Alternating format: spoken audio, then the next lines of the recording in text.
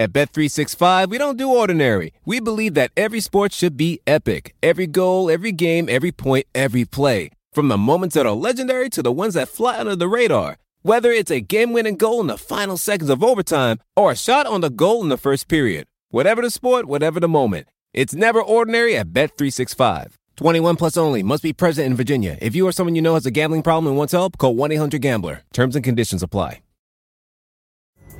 Pulling up to Mickey D's just for drinks? Oh yeah, that's me. Nothing extra, just perfection and a straw. Coming in hot for the coldest cups on the block. Because there are drinks. Then there are drinks from McDonald's. Mix things up with any size lemonade or sweet tea for $1.49. Perfect with our classic fries. Price and participation may vary. Cannot be combined with any other offer. Ba-da-ba-ba-ba. All right, welcome back. If you are a Dunked On Prime subscriber, you are getting this ad-free, but good to be back on the public airwaves as well for our regular subscribers. And we got a ton to talk about here. Want to change up that we've been focusing so much on the playoffs. So generally, I think on the 1 day per week public podcast, we're going to try to give you some topics that are a little bit longer that can kind of last you throughout the week. Obviously, if there's a game that's just happened that day, we'll do that. And of course, we're going to talk Nuggets Clippers later in the show. But what we really want to start with is a survey of what the landscape looks like here in free agency in 2020. Who has cap space? Who has the mid-level? Who is going to be using the taxpayer mid-level most likely? And then talk about the free agent forwards, the threes and the fours, and how we rank those players, what could be some possible landing spots for them. So let us begin here with a discussion of the teams that will have what you would say is more than the mid-level in cap space. Because recall that once you're got about 10 million or so or less in cap space, it kind of makes more sense to nominally stay over the cap using cap holds or the value of your exceptions. Maintain those exceptions. You also can get the biannual as well if you do that. So you just generally have more flexibility if you actually technically stay over the cap, even if you could in theory create about 10 million in space. Once you get about to 12, 13, 14 million, that's really the only time it starts to make sense to actually use that cap space. So Danny, who are those teams who as of now we project to have that kind of space where they're going to be above the mid-level exception?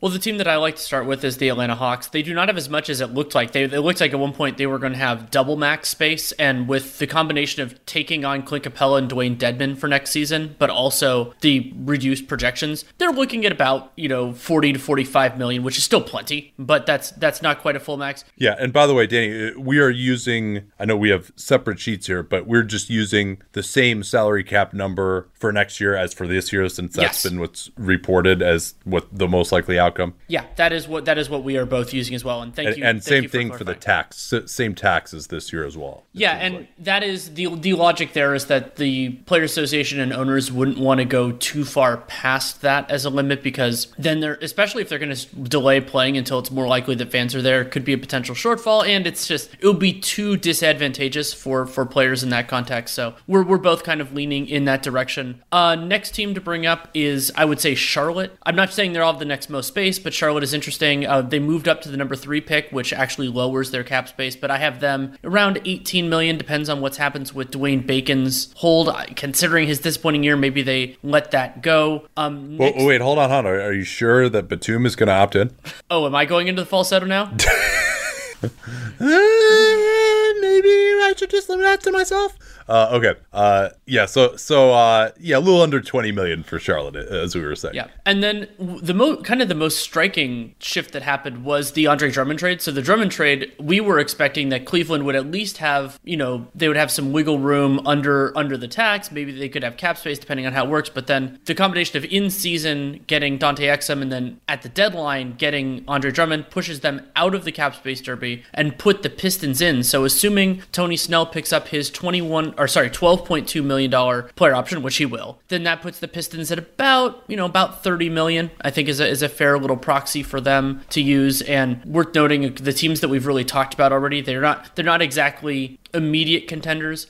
Memphis is not going to be a cap space team because of the moves that they made at the deadline. And then Miami, it really does depend on what they do with a lot of their holdover talent. They could have about 20 million straight up if that's what they want to do. Theoretically, they could even clear more if they wanted to move Andre Iguodala, who has 15 million guaranteed for 2020/21, and then a team option actually for 21-22. But getting to getting to 20 plus million in space requires losing a lot of like Goran Dragic most notably, and then they wouldn't have bird rights on Jay Crowder. They would be losing Derrick Jones Jr. as well. So it's an interesting choice for Pat Riley and the Heat front office. In particular, because if they re-sign those guys, they're not going to want to do it for more than 1 year because of their 2021 plan. The other team that could make a ton of cap space if they wanted to is the New York Knicks. 42 million is what I project as the max that they could have, and that assumes that they're going to retain Reggie Bullock, and they've got the key variables there: Bobby Portis, Taj Gibson, Wayne Ellington, Elfrid Payton. Those guys combined are at right about that exact $42 million number. Portis, clearly he is a team option, which Mark Bartelstein, his agent, likes. That's going to get declined, you would think for sure. Taj Gibson, $9.4 million. Wayne Ellington, $8 million. Elfrid Payton is $8 million. Elfrid Payton seems like a possibility to bring back at $8 million. You'd think that the other two, though, they're probably going to move on from at those numbers unless Tom Thibodeau really wants his old buddy Taj Gibson back. But I think they could even waive him and get him back at a better price. We can then go to another team that faces an interesting decision, the Phoenix Suns. The Suns hurt by the lower cap than like even our projections, because that limits their potential space. We were really interested in the idea that they would basically be choosing between about 25 million in space, but then losing Dario Saric, rights to Aaron Baines, some of those type of things. Now that gets a little bit thornier because they're at I have them about 19 million in space if they let everyone go. That includes Sheikh Diallo and Elie Kobo. They could keep Javon Carter's hold on the books. So they could do that, or they could keep Saric on the books, keep Baines theoretically if they can get him to resign, and then theoretically they could keep Kaminsky if they wanted to. I wouldn't support that, and they would have the full mid-level to you. So it's you could say that they would have more depth, but I personally, given how limited this year is in terms of teams that can offer more than 10 million, I would probably rather have the, let's call it 18-19 million in cap space. Yeah, and much revolves around Saric and his $10 million cap hold there, whether they could re-sign him for less than that, whether they would just want to let him go. And, there are some fours who are available who might be an upgrade over Saric with that money. And then, of course, you mentioned Baines and his potential to return. They need something at power forward. So is that it for the cap space teams? I would say so, yes. All right, so let's move into now teams that will be looking at around the mid-level exception, most likely, although some of these players may not use that because they might re-sign players. Like Utah falls into that category, right? Like Utah has about 15 million or so under the tax line. I'm sorry, I misspoke. About 12 million or so under the tax line. And that's before they try to bring back Jordan Clarkson. And then the apron, of course, is about $6 million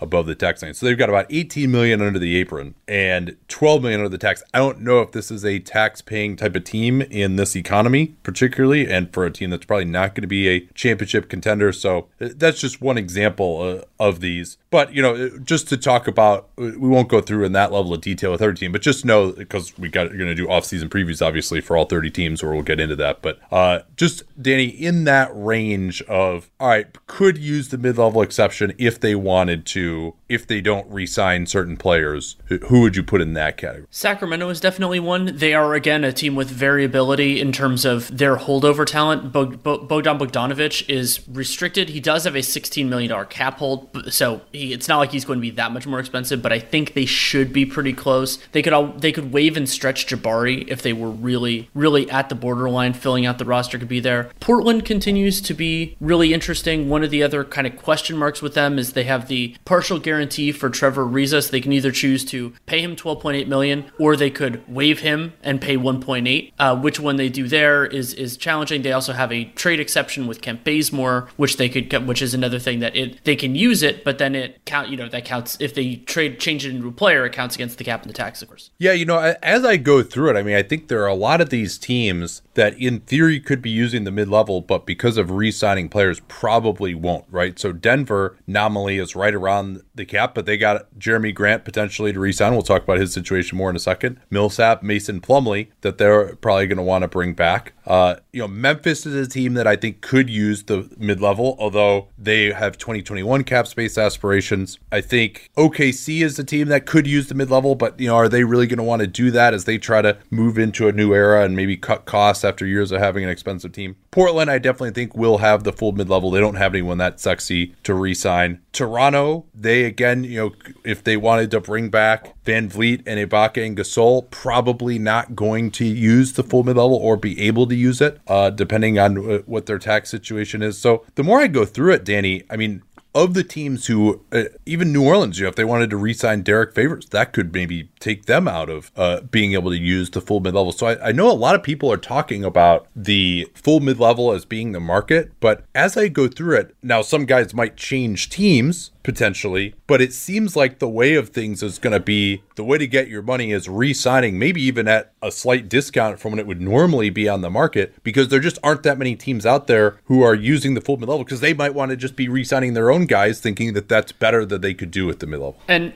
I'm not going to go full in depth on this right now, but something that I've been thinking about a lot is how the sign and trade market is going to look, because you have a lot of, theoretically, that could be a way for players to try to get to different destinations, try to increase their value. But the problem is there aren't that many teams with cap space, and there aren't that many teams that are looking to take on a ton of 21-22 money, because there's the allure of all these high-end players. Also, it is a great cover to save money, to keep long-term things off your books. It's like, we're going to look for that. And so you could see teams go in that direction as well, especially with the financial situation that each team in the league in general is in. So, and remember that acquiring a player via sign and trade, the team that brings them in is hard capped for the rest of that year. So that means you can't go over the apron for any amount of time for any reason. And one of the most prominent examples of how that can affect your team building is the Golden State Warriors last year, who acquired D'Angelo Russell this way. And so that meant they had to really do some finagling in terms of Kevon Looney in particular. And then also when you're that close to the cap tax line, because you can't go over the hard cap, it does lead to teams sometimes taking it a little bit easier financially. And then the Warriors ended up ducking the tax entirely. Yeah, and speaking of the tax, a lot of teams that are probably going to be in a position where they can only use that taxpayer mid-level. And again, there are teams where it might cost so much to do that they would be pretty skittish. Boston, Brooklyn, if they want to bring back Joe Harris, which you would imagine again that they would. Golden State. Houston is going to be basically right at the tax next year unless major changes are made. Indiana, low-key, is already $16 million over the cap with their projected commitments for next year, so don't see them using the full mid-level. They have a pretty full rotation as well.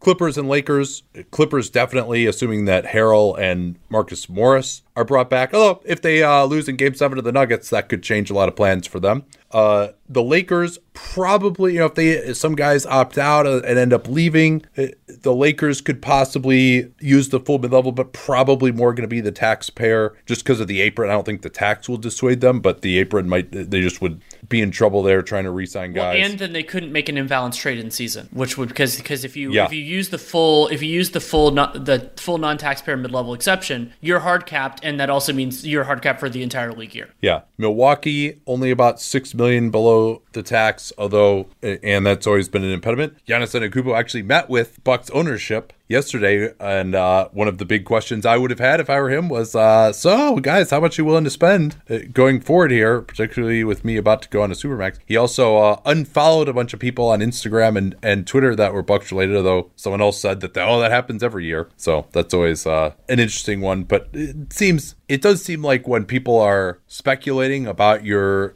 free agent destination, to do that does at least send a little bit of a message. But he did also say to Chris Haynes that he wasn't thinking about, he wouldn't demand a trade. But, that said 2 seconds after your team lost and you weren't out there because you're injured, so there could be something happening there. We'll keep an eye on that one. Minnesota, also another team that probably not going to be able to use the full mid-level. They're also trying to get sold right now. Maybe new ownership would change that. Potentially, we talked about that on yesterday's show for Dunked Out Prime. I've brought up the idea of teams, how they use the mid-level. I think Dallas is a great example there. Dallas should have the full non-taxpayer mid-level to use. However, spending it on a multi-season contract with guaranteed money beyond for 21-22 and beyond, that limits their potential max aspirations aspirations for that year. So it'll be interesting to see like what Donnie Nelson and their front office does, because they could get somebody who can help the team right now. And theoretically, I would actually push Dallas, if they find the right player, to use it, because they could get somebody below market, and then you can clear, like if a great player wants to come to you next year, you can clear 10 to 15 million in bad money pretty easily. Orlando, Evan Fournier is really the domino there. Number one, is he going to opt out of 17 million? I'm starting to project that he's not going to, as of this point, as we really go through this market, unless, of course, he's going to return. So I'm actually going to change my production and pencil him in for that $17 million player option. But I think he's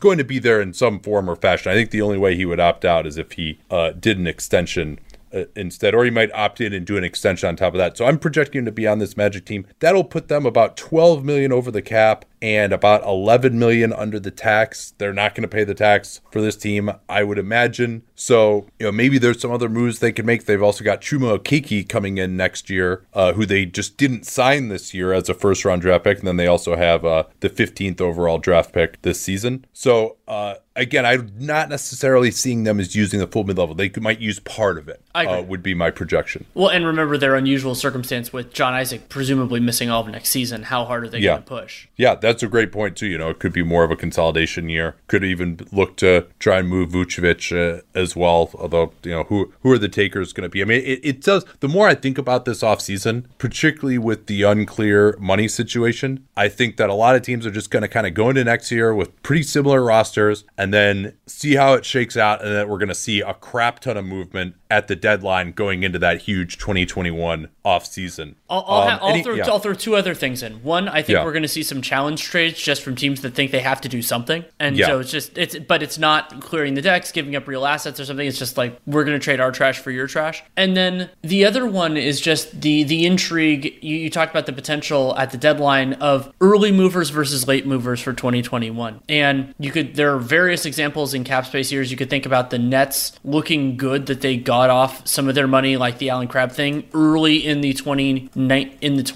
offseason, and then it cost more later on. Like the Warriors had to give up a first round pick with Andre Iguodala, and I don't know where all those are going in the summer of the fall of 2020. It's gonna be really interesting. Yeah, and we're seeing this too. If the cap were $6 million higher, like it was projected to be, a lot of these teams we're talking about probably could be using their mid-level, but they're just now that extra $6 million lowering of the tax and the apron, it could really affect that. So maybe there's some possibility that they'll just raise it up again artificially, even though there's that might be something that I would consider if I were the Players Association, to say, hey, you know what? I will agree this year to a higher escrow, but you also need to have the cap up at 115 where it was supposed to be instead of 109, so that guys can sign these contracts, and then when revenue gets back to normal, they get paid at where they normally would have, instead of just having a year like 2018 where like there's no space and nobody can do anything. So the other proposal that I would seriously consider as the Players is a larger disparity between the salary cap and the luxury tax, because there aren't going to be that many cap space teams anyway, and maybe you throw the tax way higher. Yeah, and that would increase the apron as well to enable more teams to use the middle. That's a good idea. Yeah. Okay, let's take a quick break here, and then we will talk Clippers Nuggets Game 6 and possibly Game 7. Man, it is crazy to think that I've been working with Helix Sleep since 2015. And I think that's because my story with them seems to really resonate with listeners. If you've never heard it before, that was kind of the beginning of the direct-to-consumer boom. And there was another very prominent mattress company at that time that was trying to convince you that mattresses were one size fits all. They found the one formula, the one mattress that was going to work for everyone. My then girlfriend, now wife, and I ordered that mattress. We ended up having to return it because, hey, guess what? Not everyone is the same. And then she did some more research and found Helix Sleep. We took their sleep quiz and we found a mattress that actually worked for us and our body types. And Helix offers 20 unique mattresses. Everybody sleeps differently, and Helix mattresses are designed for specific sleep positions and field preferences: hot or cold, side sleeper, back sleeper. So take that Helix Sleep quiz, find your perfect mattress in under 2 minutes, and it's shipped straight to your door, free of charge. It's no risk because you really need to sleep on the mattress in your own home. You're like, well, how should I order this if I can't sleep? I'm like, yeah, you're not going to learn anything by going to the mattress store and sleeping on the mattress where, do I take my shoes off? Do I leave my shoes on, but then my feet kind of hang off the bed because I don't want to put my shoes on the bed? And is it weird that I'm laying here for more than 30 seconds? You can't tell anything under those circumstances. You might as well just order it, get it sent to your house, get that 100-night trial. They're 10 to 15-year warranty, depending on the model. And there's never been a better time to try a Helix Sleep mattress because they are offering 20% off all mattress orders and 2 free pillows for our listeners at helixsleep.com/capspace. Easy to remember /capspace. We talk about all the time here on the program. That's helixsleep.com/capspace. This is their best offer yet. I can attest to that since I've been working with them for 9 years, and it won't last long with Helix. Better sleep starts now. Don't forget that /capspace URL to let them know that you came from us. Man, I just love American Giant. Just an amazing clothing company. I was reminded again of how much I love it when I drove from California to Montana over the All-Star break. And you know what it's like when you're on a long road trip and it's cold, particularly when it starts off warm in the Bay and then we get into some really cold areas. You're like, well, I don't want to wear like my jacket in the car, but then when I get out to fill gas, I'm going to be freezing. But the American Giant hoodie was perfect because despite being made out of a nice heavy material that'll keep you warm, it's not too hot as well. So I was able to wear it in the car, not be too hot, step out of the car, and still be warm enough when I was filling up gas or going into a restaurant or something that I didn't feel like I needed my jacket even when it was cold outside. These things are amazingly durable. I proposed to my wife wearing an American Giant hoodie in the Grand Canyon almost 7 years ago. I still own that same hoodie. I still wear it constantly. And American Giant has since spread out into all sorts of other types of clothing, like their premium Slub Crew tee, the No BS high-rise pant, the slim roughneck pant featured in Giant Magazine issue 2. Every American Giant piece is made in America and designed to last, no exceptions, and it provides year-round comfort. So find a closet staple for every part of your spring days at American-Giant.com and get 20% off your first order when you use that vendor code CAPSPACE at checkout. Easy to remember, we talk about CAPSPACE all the time here on the program. That's 20% off your first order at American-Giant.com. Don't forget that CAPSPACE code to let them know you came from us. So I believe it was Jovan Buha who had this stat first after Game 5 that the Clippers were, as of that time, it was after Game 5, 0-6 as a franchise in games to advance to the conference finals. Now, 3 of those were from 2015, that blown 3-1 lead, although 2 of those were on the road. Obviously, everyone remembers Game 6 in 2015, where they led by 19 against the Rockets and ended up blowing the game when James Harden didn't even ever come back in. And then they lost to Game 7 in 2006 on the road in Phoenix. And then I think there was one back in their Buffalo days, which is the other one. But now, after yet another massive blown lead, 19-point lead for the Clippers, they were dominating at halftime. Once again, they are now 0-7 as a franchise in games to advance to the conference finals. And they better not be 0-8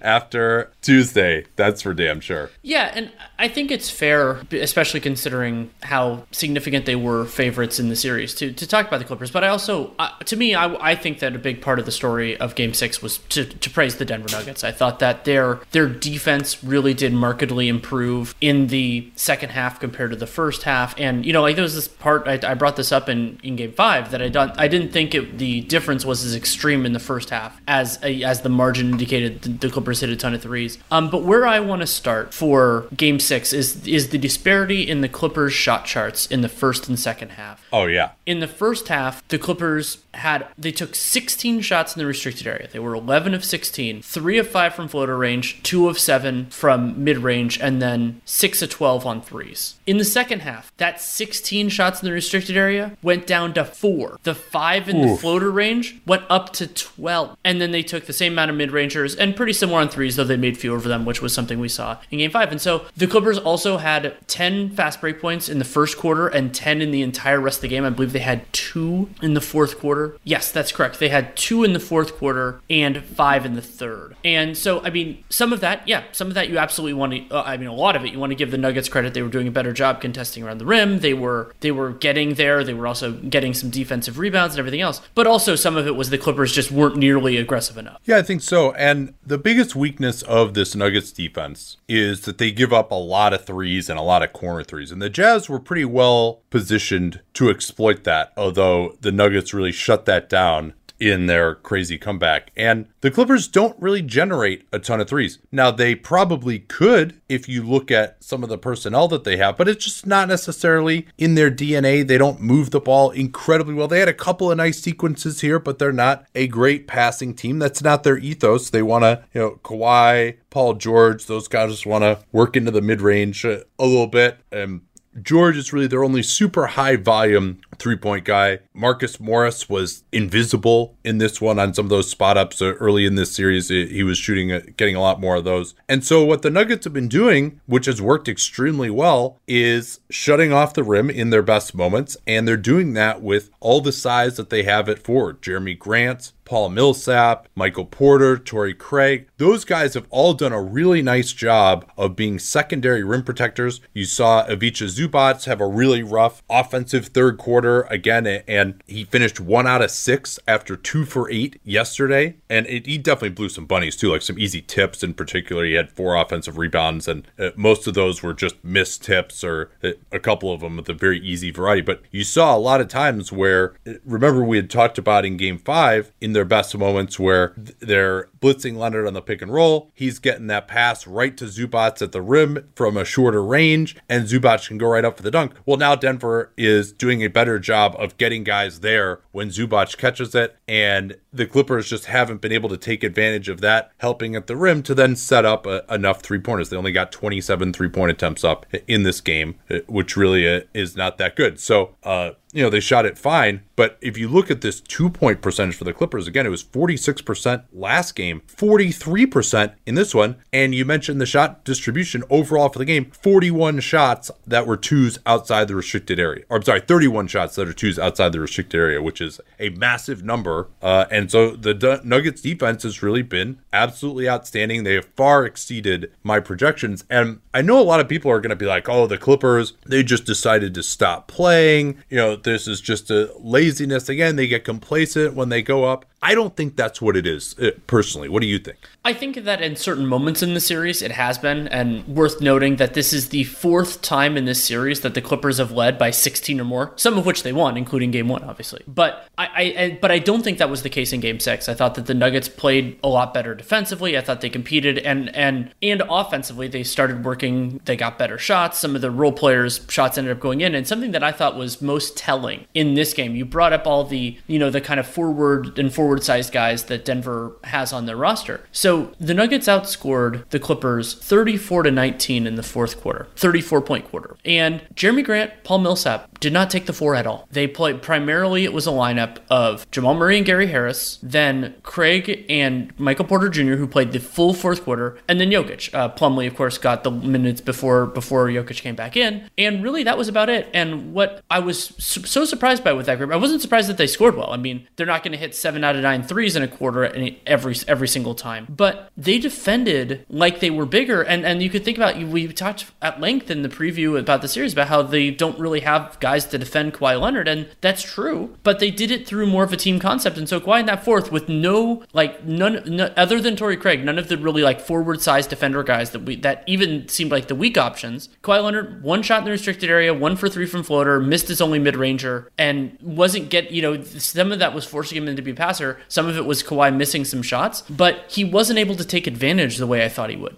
Yeah, and part of that was the Clippers just being a little unlucky. Sure. Kawhi not. Although I thought there was a contrast to what took place in Game 2, where I didn't think Kawhi was getting good looks and just missing them and having them rim out. I thought they held him to 8 out of 18 and only 6 of 7 from the free throw line. In 41 minutes, you'd expect Kawhi Leonard to get a few more shots of that, and particularly to hold Kawhi Leonard to only 5 2-point makes in 13 attempts. That's really outstanding. He had 5 assists, which is not ridiculous. ridiculous either. It could also be that they are really pushing him now to defend some of the best players. He's spending a lot of time on Jamal Murray. That's not what Kawhi is used to anymore. As you're asking us, particularly with the amount of movement that someone like Murray does and all this handoff stuff that the Nuggets do, that takes a lot of energy as well. So he may not quite have the juice offensively, but the problem is the Clippers don't have anyone else who can guard, because Patrick Beverley is going to foul out in 15 minutes every game, apparently. And that's really the only other guy they have to take pressure off. George is going to be on Murray a little bit too, but he's also supposed to be one of their primary scorers. So it's this really is starting to become a little bit of a problem for the Clippers. And Kawhi getting outplayed by Jokic. I mean, Jokic was unbelievable in this game. 34 points, 4 of 6 from 3. He continues to really stretch out that Clippers defense and then let some other guys get to the rim because he's shooting it so well. 7 assists, 5 turnovers. That's fine for him as much as he handles the ball. And he's really not doing a ton inside, but his jump shooting has just been awesome, and his passing is awesome as well. So, and I thought defensively, Jokic was really good. Like, he had a play, for example, where Kawhi comes off the pick and roll, and it was one of the best possessions of pick and roll defense I've ever seen him play, where he really did kind of do the stunt towards the guy, play the cat and mouse game, get back to his man. Kawhi went up for a jumper. Jokic feinted towards him and forced a pass to Zubac, but Jokic then retreated back and got the interception on that play. Like, he's playing the best defense of his life in this series. Yeah, and I also think there's a lot of value for the Nuggets in this specific series in having Jokic hitting those shots, because the Clippers have a lot of talented defenders, but they don't have a lot of guys who are really good help recovery rim protectors if the center is out on the floor. And so when Zubac in particular is out there, but on Jokic, standing, let's call it 20 to 25 feet from the basket, that's opening up a lot for Denver's guards. Jamal Murray, 4 of 5 in the restricted area in this game. Monte Morris, who doesn't always play with Jokic, but can. 2 out of 3 in the restricted area. Harris had a couple of finishes as well. And it's a lot easier to do that when you're not facing, a bunch of trees. And I thought that's been really significant for the Nuggets. Jokic also hit a 3-pointer Sombor shuffle in this game, which was incredible. His range on that, his comfort in some of those is really impressive. And I thought that Michael Porter Jr.'s jump shot looked confident as well. Like, we really saw some benefits there. And I mean, for Porter, what I've enjoyed about him, beyond that I thought he had more ball skills when we saw him back at the Hoop Summit, was he has a really high release point, but he also has a pretty quick release for a guy his size. And so there were a couple times where the Clippers just weren't out on him close enough, and so Porter just drilled it in their faces. Was 3 out of 6 on 3-pointers, also had a couple nice cuts, had some nice rebounds. And so if they can defend with the lineup that I said that they primarily closed with Murray, Harris, Craig, we could do something different with that guy, MPJ, and Jokic, that's some real challenge for the Clippers, because that group is going to score. Yeah, I think so. And the Clippers really tried just about everything that they could. They went to Kawhi guarding Jokic and PG on Murray so that they could switch that. It took the Nuggets a second to recognize it, but I think getting Jokic into the post in those situations more quickly is something they should go to. They blew up an ATO there. And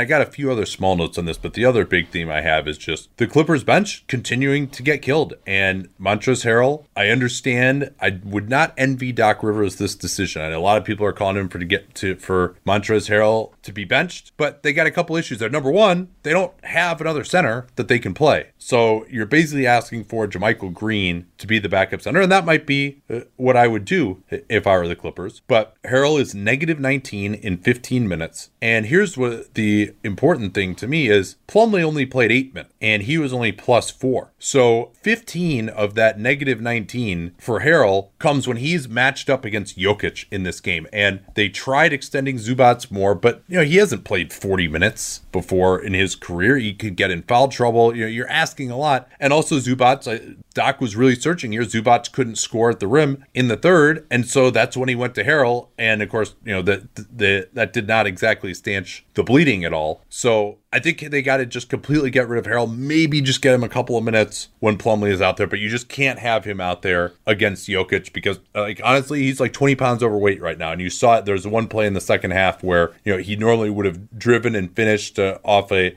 catch on the short roll, and he just kind of stumbled into the lane and threw up an awkward floater that wasn't even close. Like a lot of plays that he would normally dunk are turning into layups. He hasn't done anything on the offensive glass. He can't get a defensive rebound at all. He's got like, I think, a 9% rebound rate in the playoffs. That's not 9% offensive rebound rate. That's 9% overall rebound rate in the playoffs. So like, and it's not like he's a box out artist or anything. Like this. Yes, no, he is not good at that at all.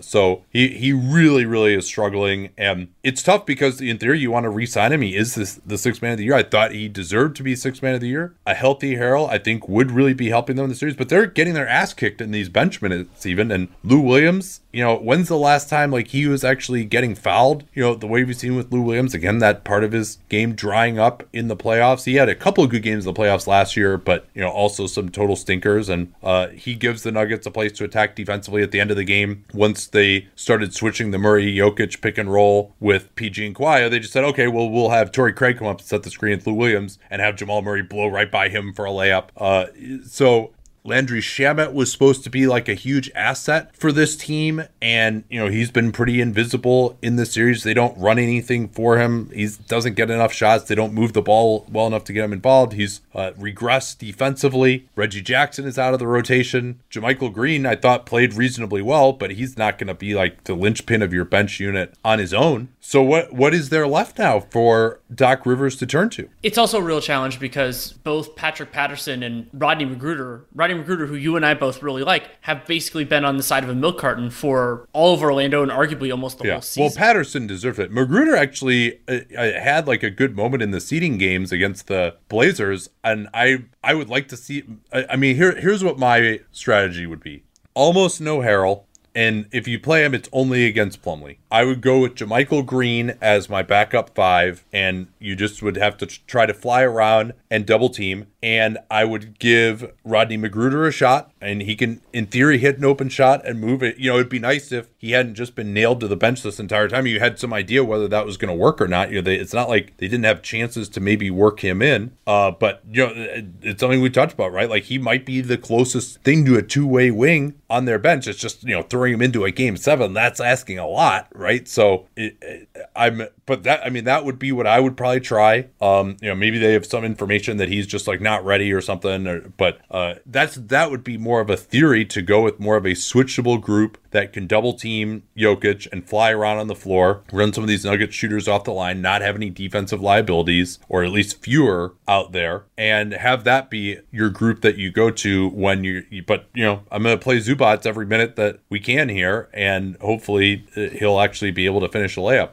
against these guys. But it's Kawhi could play better, PG could play better, but they weren't terrible in this game, right? No. Like they're just not getting anything from anybody else. No, and I mean, Paul George, he didn't do a lot around the basket. He only took 3 shots in the paint the entire game. Did have 11 free throws, though, so some of those converted, though some of those fouls were on jump shots or on the floor as well. But George, he made his threes, 4 of 9, but was 2 of 8 on mid-rangers, and I thought he settled a little bit at moments, not just in the third and fourth quarters, but that it was primarily then. And Kawhi, he was superlative in moments, like he had that pick 6, had a couple really nice rebounds, but I don't think he was, possession by possession, incredibly dominant. And yeah, I mean, the Harrell challenge, I mean, I've used this basic stat before, but yes, worth noting, Zubac is playing more with the starters than Harrell, but he's also playing against Denver starters more than Harrell. 98.3 defensive rating when Zubac was on the floor in Game 6, 139.4 when Harrell was on the floor. They had a negative 60 net rating when Harrell was out there, plus 20.7 for Zubac, and Zubac played 30 minutes, and they lost this game. The Clippers lost this game by 13. So there aren't easy decisions for Doc Rivers, and it's surprising in some ways that it's the depth that's causing it, though you can talk about COVID for being part of that and the unusual circumstances. And I think Lou Williams, his offense would look better if he'd made a couple of those layups that he missed, but he's still limited defensively, and I still actively dislike him on the floor when PG and Kawhi are there, even if you need a little bit of an offensive jolt. Yeah. Just because they just don't have anybody else, though, at this point, right? Like Patrick Beverley had fouled out. Exactly. I'm not criticizing Doc for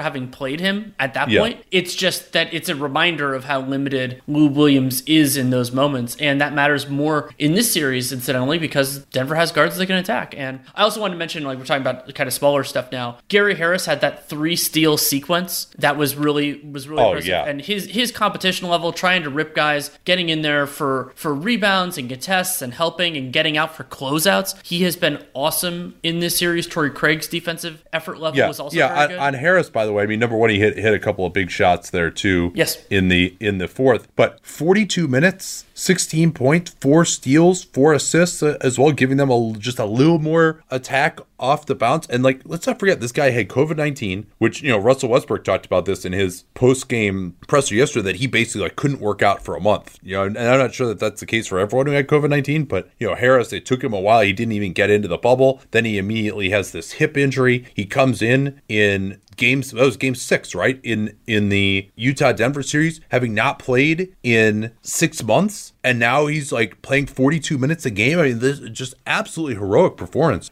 from this guy. And, he's doing a good job on PG. He's given them some transition with those steals. And just somehow he's like playing harder than anyone on the court, despite those issues that I mentioned. And then Jamal Murray, like, gutting it out too, right? Like, it looked like he might be done when Paul George fell on him. And it's unclear exactly what happened. I think it was just like a contusion to, we'll call it the lower torso. Well, and I believe Malika Andrews said that he got the wind knocked out of him as well. Yeah. I mean, George just landed like his whole body on him. And Murray, couldn't get many shots, but 9 of 13 and 21 points.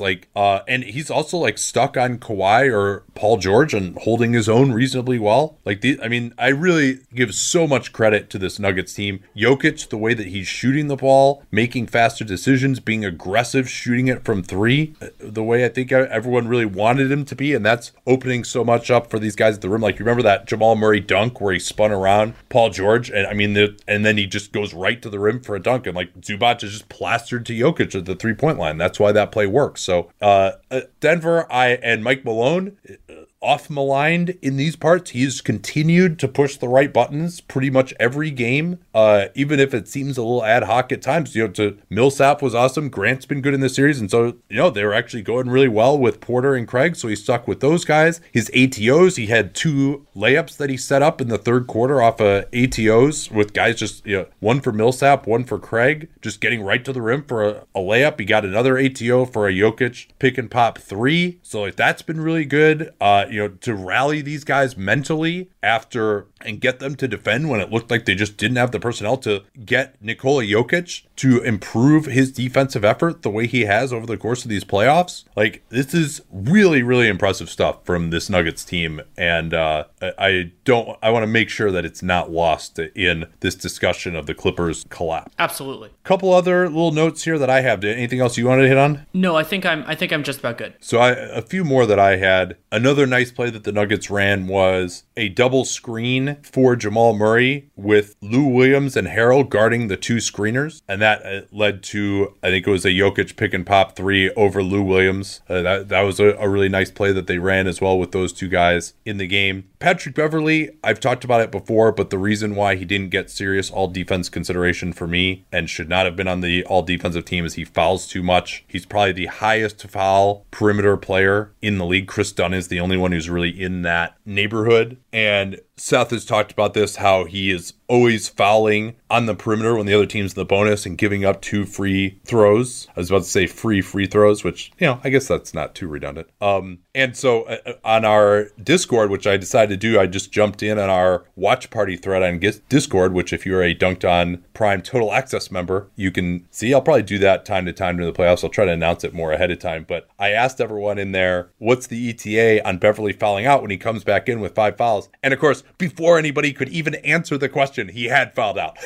So, with, what was it, 11 minutes left in the game. And Beverley, of course, another guy who's coming back from injury, missed basically the whole first round series. So the Clippers certainly have been messed up by circumstance, part of it of their own making, like Lou Williams going to a strip club and getting quarantined for 10 days.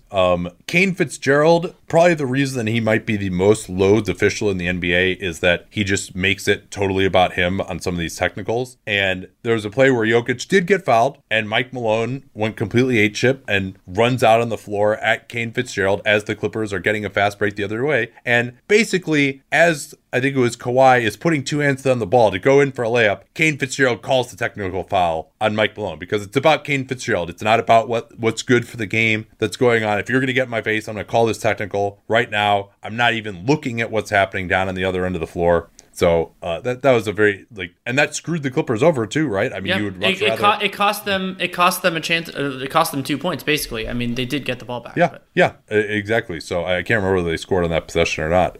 Eventually, they did end up scoring on that. I just looked. Okay. Oh, yeah. Thanks for checking that. I was interested too. I had completely forgotten. I was so angry about the tech that I kind of lost. I kind of lost it for a second. And you want to guess what happened right after that? Patrick Beverley committed a foul. It's a pretty good guess.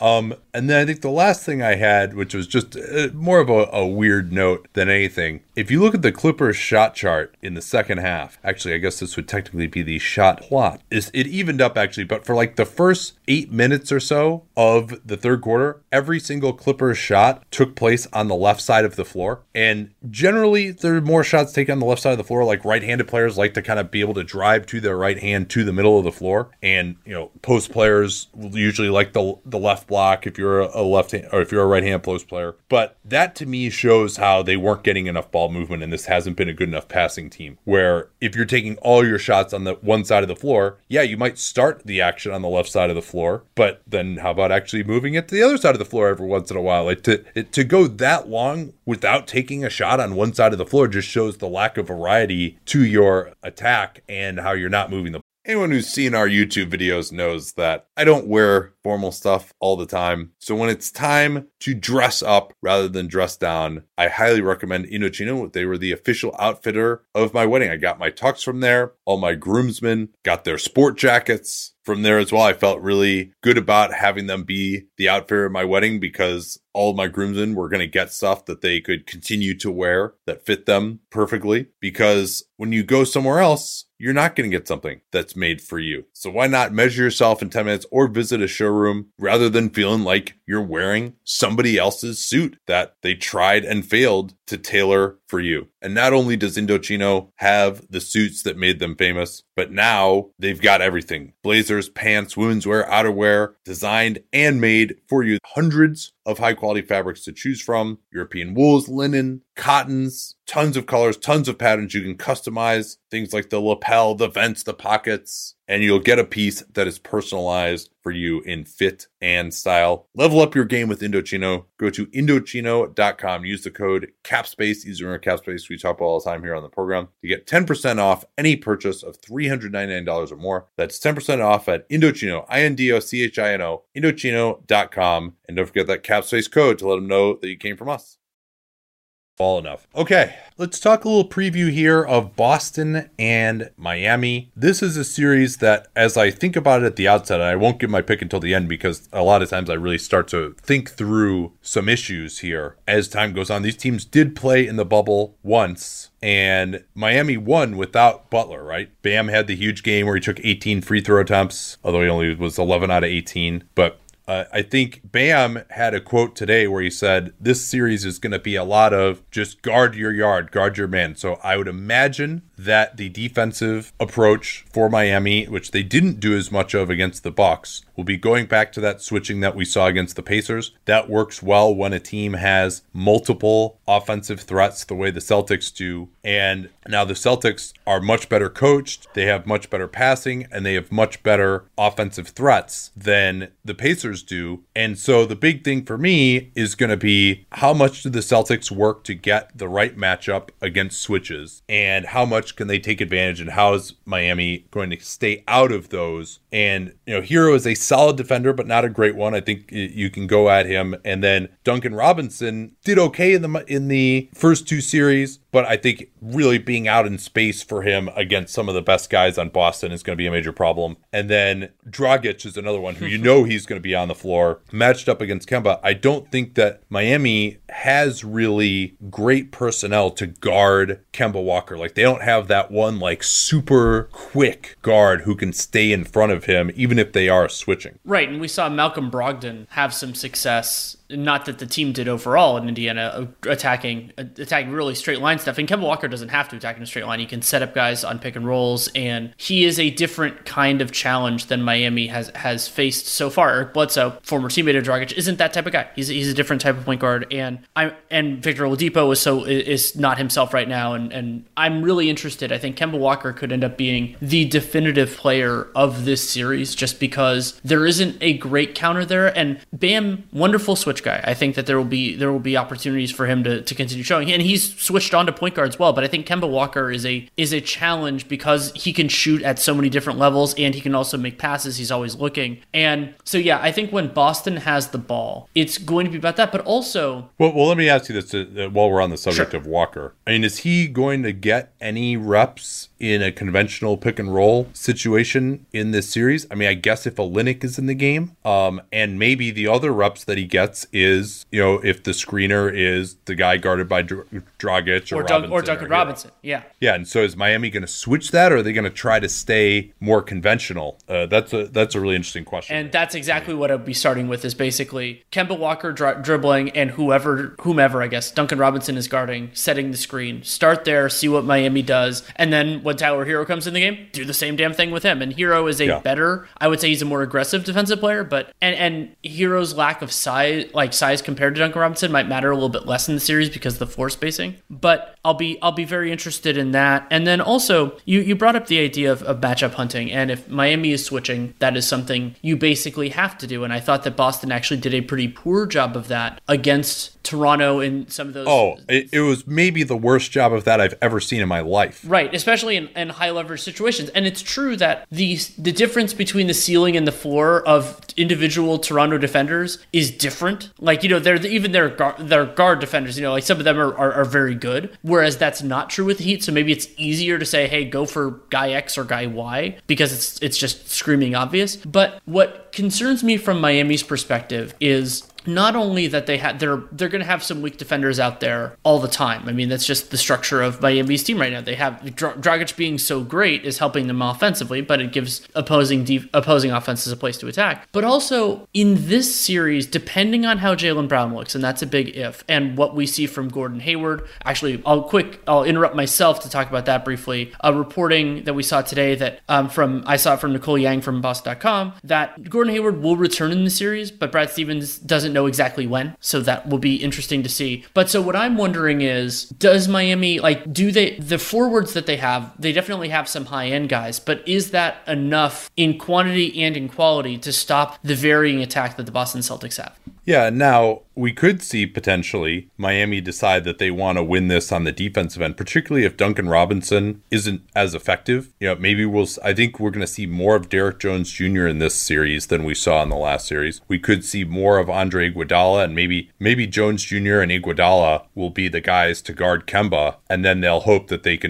that'll make it easier to do some switching as well when, if you have more size on Kemba Walker. I mean, that's because in the starting lineup for the Heat, they don't really have a good matchup against Kemba Walker at all. And, Jimmy Butler, I think, is a little too slow at this point in his career. They generally have eschewed putting him on the best guys for the other team. They want him more as a help defender and saving his energy for offense. So that'll be a big deal.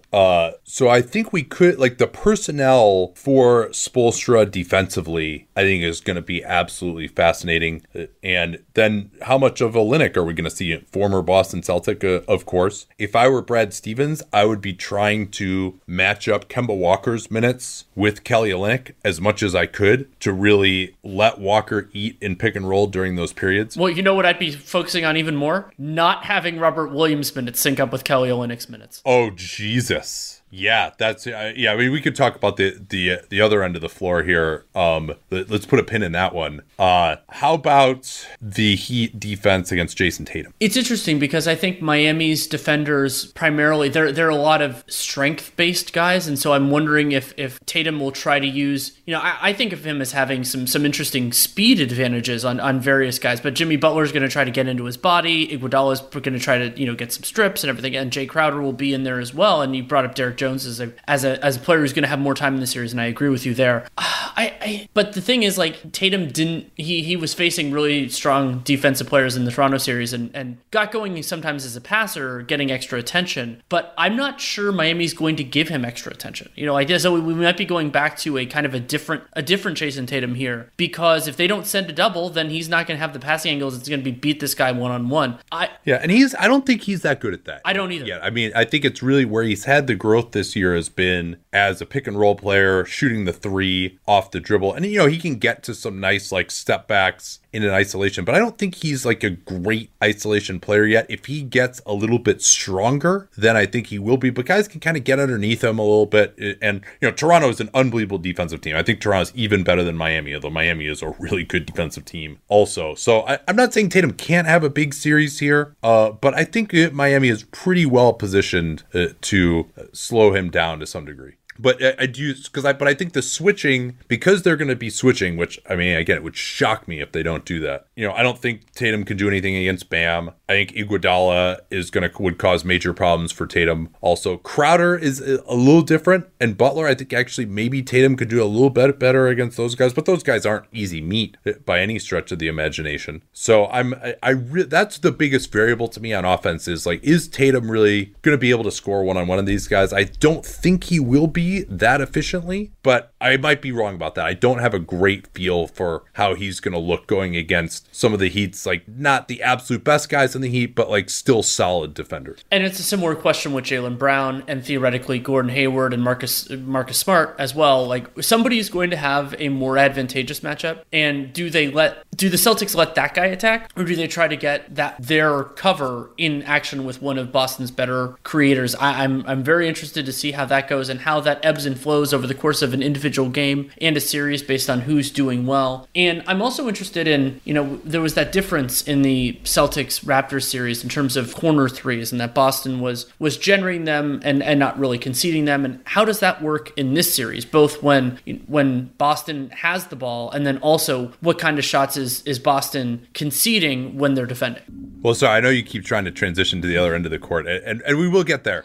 I thought I was done, so I kind of pushed. Well, so the one other point that I have, I mean, Jaylen Brown, you know, is he going to be kind of limited? You know, have we heard any reporting on how he was doing? Because he definitely was struggling, and like a muscle injury isn't going to necessarily get that much better after just a couple of days like that. I think it was a groin issue. He tweaked his groin. He said he's feeling it, and he was able to play through the pain. Yeah, so there hasn't been an injury report yet, to my knowledge. But the fact that you actually get a rare 3 days off probably helps the Celtics a ton, right? We thought that they would be at a huge rust disadvantage, but because of Monday Night Football, now they actually have all this time until Tuesday. So I think that will help them get right. I don't see the rest thing. I mean, maybe the Miami rust is going to be a little bit more of an issue than Boston being tired, because that was, of course, a war of a series. But the last thing I'll say on the Celtics offense, a lot of pressure on Brad Stevens here. Like, he needs to do better. Everyone was crapping on Nate McMillan, including us, in the first round, because they didn't have any answers going against the switching defense of Miami, and it ended up just being a bunch of ISOs and guys trying to drive. Well, Nate McMillan was worlds ahead of where Brad Stevens was in terms of his play calling when Toronto went to switching defenses at the ends of game 6 and 7. And now, with everyone knowing that Miami is going to switch, and the fact that they're doing it throughout the game, maybe Stevens will have a chance to dial up a little bit more. But Stevens generally has eschewed any kind of mismatch attacking basketball. They're starting to do it more this year than they ever have, but they haven't gone after the right guys that we've seen. They do absolutely nothing in terms of attacking switching of, you know, things being in their DNA, like the quick slips or plays where you can kind of catch them napping and miscommunicating. Like, they didn't have anything, even on ATOs, they didn't try anything like that at all to get an easy shot against the Toronto switching, even knowing what they were in. And coming out of an ATO, usually coaches can kind of set something up where there'll be a quick slip or something that causes a miscommunication. And maybe you can't get your players players to do that when it's not out of an ATO, but you should be able to at least dial that up in an ATO. And I haven't seen that from Stevens, really. He had a couple of nice sideline out of bounds, like the Jaylen Brown lob. But so he's really going to need a new philosophy in a way that he's not historically coached, I think, to really maximize the Celtics offense, because I think the Celtics are going to slow down Miami pretty well on their defensive end, as we'll start talking about in a second here. So I think really the variable is going to be, can Boston find ways to attack Miami's switching, or is this just going to be another kind of rock fight series the way that Toronto-Boston series was? And the last point I want to make on that is it's not only about what they can attack, but can Boston attack guys off the floor? Can they, with Duncan Robinson or Tyler Hero, can they basically convince Spoelstra that they're going to attack so mercilessly, it's too big of a disadvantage, so we're going to have to go more defensive? And in that circumstance, the Heat get a lot easier to defend, significantly so. And they'll still have ways to attack, and especially Dragic, we presume, will still be on the floor as long as he's not hurt or in foul trouble. But if they have to go to Iguodala, if they have to go to Derek Jones Jr., some of those guys, instead of a more dynamic shooting guard, that becomes a huge problem for Miami's offense. Yeah, I think it does. And you imagine Marcus Smart is going to be on Duncan Robinson. I'm very curious to see how much Boston is going to go to a switching defense themselves. Miami loves to run all this handoff action. And even Robert Williams, I don't know if we're even going to see Robert Williams that much in this series, frankly, Danny. I think it's going to be Grant Williams. Cantor, again, I don't think we're going to see a ton of him either. I think Grant Williams is going to be their number one center off the bench so that they can do more switching. And the number one thing there, to me, is what took place in the seeding games. I'd mentioned this earlier, that Bam Adebayo had 18 free throws. And the way he did it was a lot of off the dribble, sometimes even getting, a 5 small pick and roll with him as the ball handler, and then just basically backing Jason Tatum or Jaylen Brown or Hayward, whoever it was, right into the goal and just getting fouled. And Boston, remember their approach is they don't want to leave you. They don't want to help at the rim. And that worked great against Toronto. And I think that's largely going to work great against most of the Heat perimeter players. The question becomes, though, if Bam is just going to be beasting these guys inside, and he's somewhat unique for a big in that he can kind of just dribble himself into it. He can act like a perimeter player. And he can pass out of it if you send help, too. Big time. So, I mean, he had that sequence where he would just came up with an offensive rebound and dunked the ball in the head of their whole team. He has a level of athleticism around the rim, and Robert Williams is too weak. He's going to foul him. He's not going to be able to deal with that. And then also Robert Williams can't really deal with the handoff game and make good decisions of that. I mean, I think they'll try Robert Williams to some degree. And then you mentioned how Robert Williams is going to struggle with the Olynyk pick and pop game as well. Maybe they would go with Robert Williams guarding Andre Iguodala or something instead and put someone else on Olynyk. That's probably what they would do if there is that matchup. But we'll see. Williams has had his struggles defensively. Decision making is not his strong point right now, but they may just kind of need his power and athleticism in some ways. So to me, for the Heat to win, Bam's got to be 20 points a game or over in this series. And they also need to be using probably off-ball actions to get their best shooters, catch Boston either napping or just in some sort of system, so that they can get Hero and Dragic and, most importantly, Duncan Robinson some wide open ones, get him some clean looks. And remember that Miami in the regular season, they had the 4th highest corner 3 attempt rate. 10% basically of their shots came in the corner. And Boston is trying so aggressively not to give those up. Boston, it's been a kind of an approach to not have threes at all. Boston actually one of the best teams at it'd be interesting to see where the shots are coming from Miami. And then this ties in with the switching. And the reason why I think switching aggressively makes sense against Miami is that it makes a team have to create one-on-one. And I don't trust most of Miami's players to create one-on-one even against a marginally inferior matchup. If you're getting, if you get the absolute, weakest, if it's Jimmy Butler going after Kemba Walker, there's going to be some fruit that can be in there, but then you can help in those narrow specific circumstances. But if this is Jimmy Butler trying to create one-on-one and maybe helping off him so he doesn't get as much catch and shoot, I think that Miami's going to have some real problem. And Miami getting to the foul line is another aspect of that. And we saw the Celtics did foul a lot during the regular season, which is something that KP pointed out. but I thought they did a great job of really locking in and not fouling against the Toronto Raptors. And you saw every time Kyle Lowry or Fred VanVleet is driving, they did a great job. You got to show both hands. Butler's a little more difficult to not foul than someone like Lowry because he's just more powerful and he can beat you to the spot a little bit quicker. And so he can, even if you're not fouling with your arms, he can kind of get to the spot before your shoulder and draw a foul. But I don't think he has a great one-on-one matchup in this series. I don't think he can do much against Tatum or Smart, Jaylen Brown if he's healthy. Now, if Hayward comes back, that might potentially be a place to attack, particularly if he's returning from an ankle injury. I would imagine if Hayward comes back, he's just going to come off the bench and just kind of try to give them a little something extra on the second unit with some ball handling. I would worry about his defense, and I wouldn't expect him to be closing games in the series. I think it's more just let's give us 20 minutes if you can of some competence. If he comes back game 3 or game 4 or something like that. So I don't expect him to swing the series necessarily. Well, here's how he could swing it potentially. Boston needs that level of competence all the time, and there are going to be times when players get into foul trouble or just something isn't quite right. And we saw it in the Toronto series where they just didn't have really another guy most of the time. Now, Grant Williams gave them some important minutes in Game 7, and at various moments Robert Williams gave them a little something, and Wanamaker was better than I anticipated in that series. Yeah. But even 20 minutes of Gordon Hayward makes a huge difference for Boston's rotation, where they're generally only 6 guys that Brad Stevens trusts. And presumably you and I both think Grant Williams is going to be an important part of that too, but I'm not sure he expands that 6 to 7. So I do think that Hayward, even if it is in a more modest role, makes a big difference. And also in a circumstance where Boston need a couple extra buckets, or maybe it's the end of each quarter where having a better offensive player on the floor, they're not going to be able to attack him defensively. Those sorts of circumstances, I think it could make a significant. Yeah, I think Boston could do a pretty good job on that Miami handoff game. And the Bucks actually, after the first couple of games, they got it together to do a pretty decent job on that. I thought the Bucks by the end of that series, even without Giannis, were defending well enough to win. And they had a few times where they fouled Butler and that killed him at the end. But, it was really more of an offensive loss, I thought,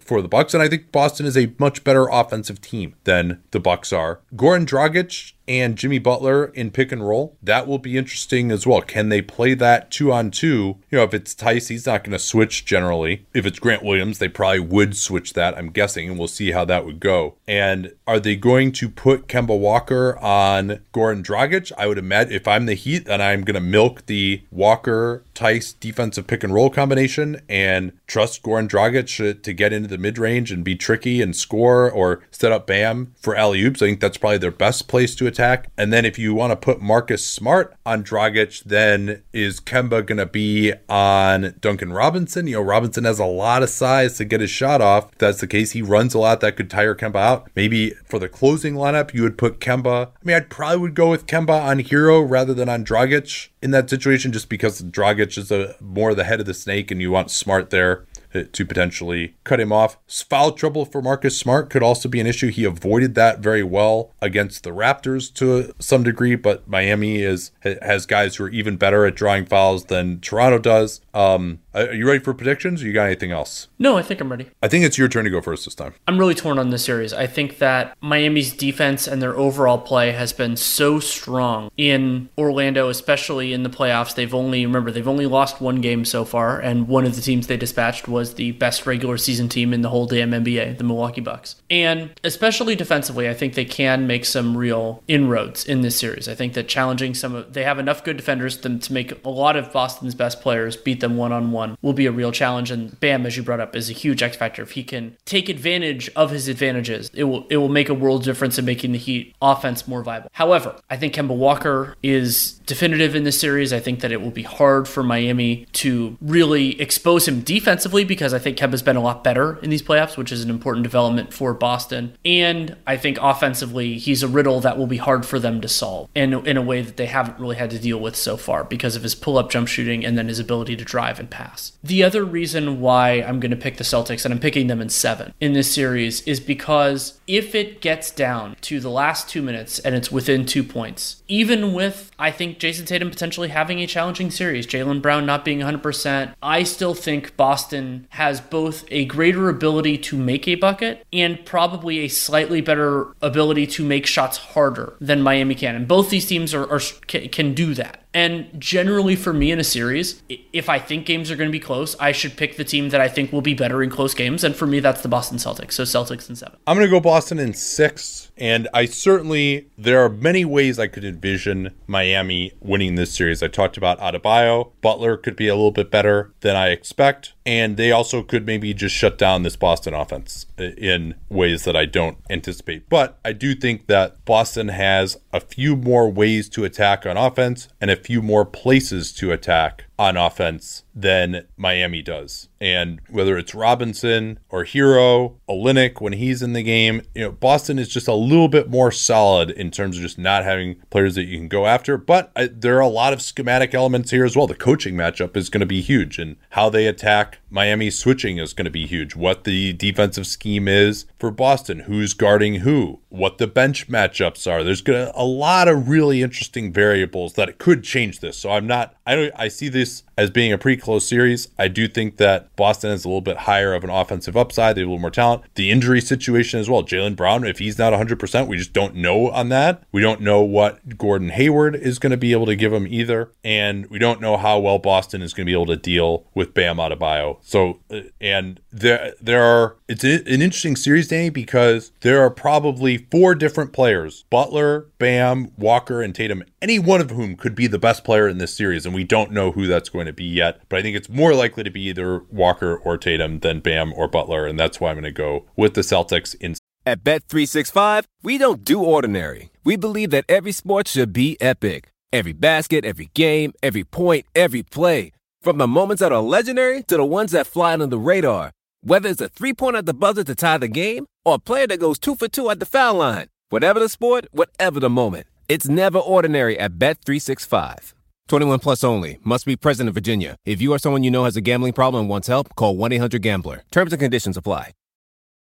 6. All right, we still got time here. Let's bang it out and do the free agent forward rankings and also talk about some potential destinations for these players. I usually like to break this up into the following categories, and we talk, of course, about unrestricted and restricted free agents, but superstar, star, starter, rotation, and fringe is usually how I break it down. And why don't we begin with the one superstar who is available in all of free agency this year, and that's Anthony Davis with a player option at age 27, one of the youngest, best players ever to be an unrestricted free agent. But with the Lakers now moving into the conference finals, you thought maybe if there were some sort of a disaster there's some chance he could look elsewhere. But, the whole clutch thing with LeBron, the fact that he worked his way out of New Orleans to come to LA, I think there's, a 2% chance that he would even consider leaving. And the only place I could potentially see him going would be Miami, if in fact he were to leave. But that's very low probability. I don't know that we need to spend much more time on it, but just he's so far above everyone else. There is drama here, but the drama is not in where Davis signs. It's what kind of contract does he sign. And so AD could opt out and sign a 1+1. The reason I wrote a whole piece for The Athletic, so people who subscribe, you can check it out. It's from the hiatus, but it's worth getting into. So the reason why Davis would sign a 1+1 is that it would align his contract with LeBron James. And so that way, if LeBron opts out and leaves, or whatever happens there. Also, so Davis could do that. He could also sign a shorter contract to align with the 10-year max. That is so more in line with what Kawhi Leonard did. We could see that too. Or you could see Davis theoretically go for security and say, the Lakers, this is the team I wanted to be on the whole time. I don't really care that there's basically no one on this team signed after next season. Doesn't matter. I want to be here. They'll come to play with me, so I'll sign a longer term deal. I think he's going to end up with kind of a middle tier to line up with the 10+ year max, but it wouldn't stun me at all to see AD do a 1+1. Yeah, in particular because there's a chance that the cap could be so much higher, right, as you got into. Next guy, I would say in the hierarchy, no stars, but a starter. And when I'm pretty harsh on what I consider a starter in these analysis. I'm thinking of someone who, you would be willing to pay at least over $15 million a year to. And maybe it's a little less than that if it's an older player, but kind of the thought is this guy is going to get 3 years, 4 years at starter money. And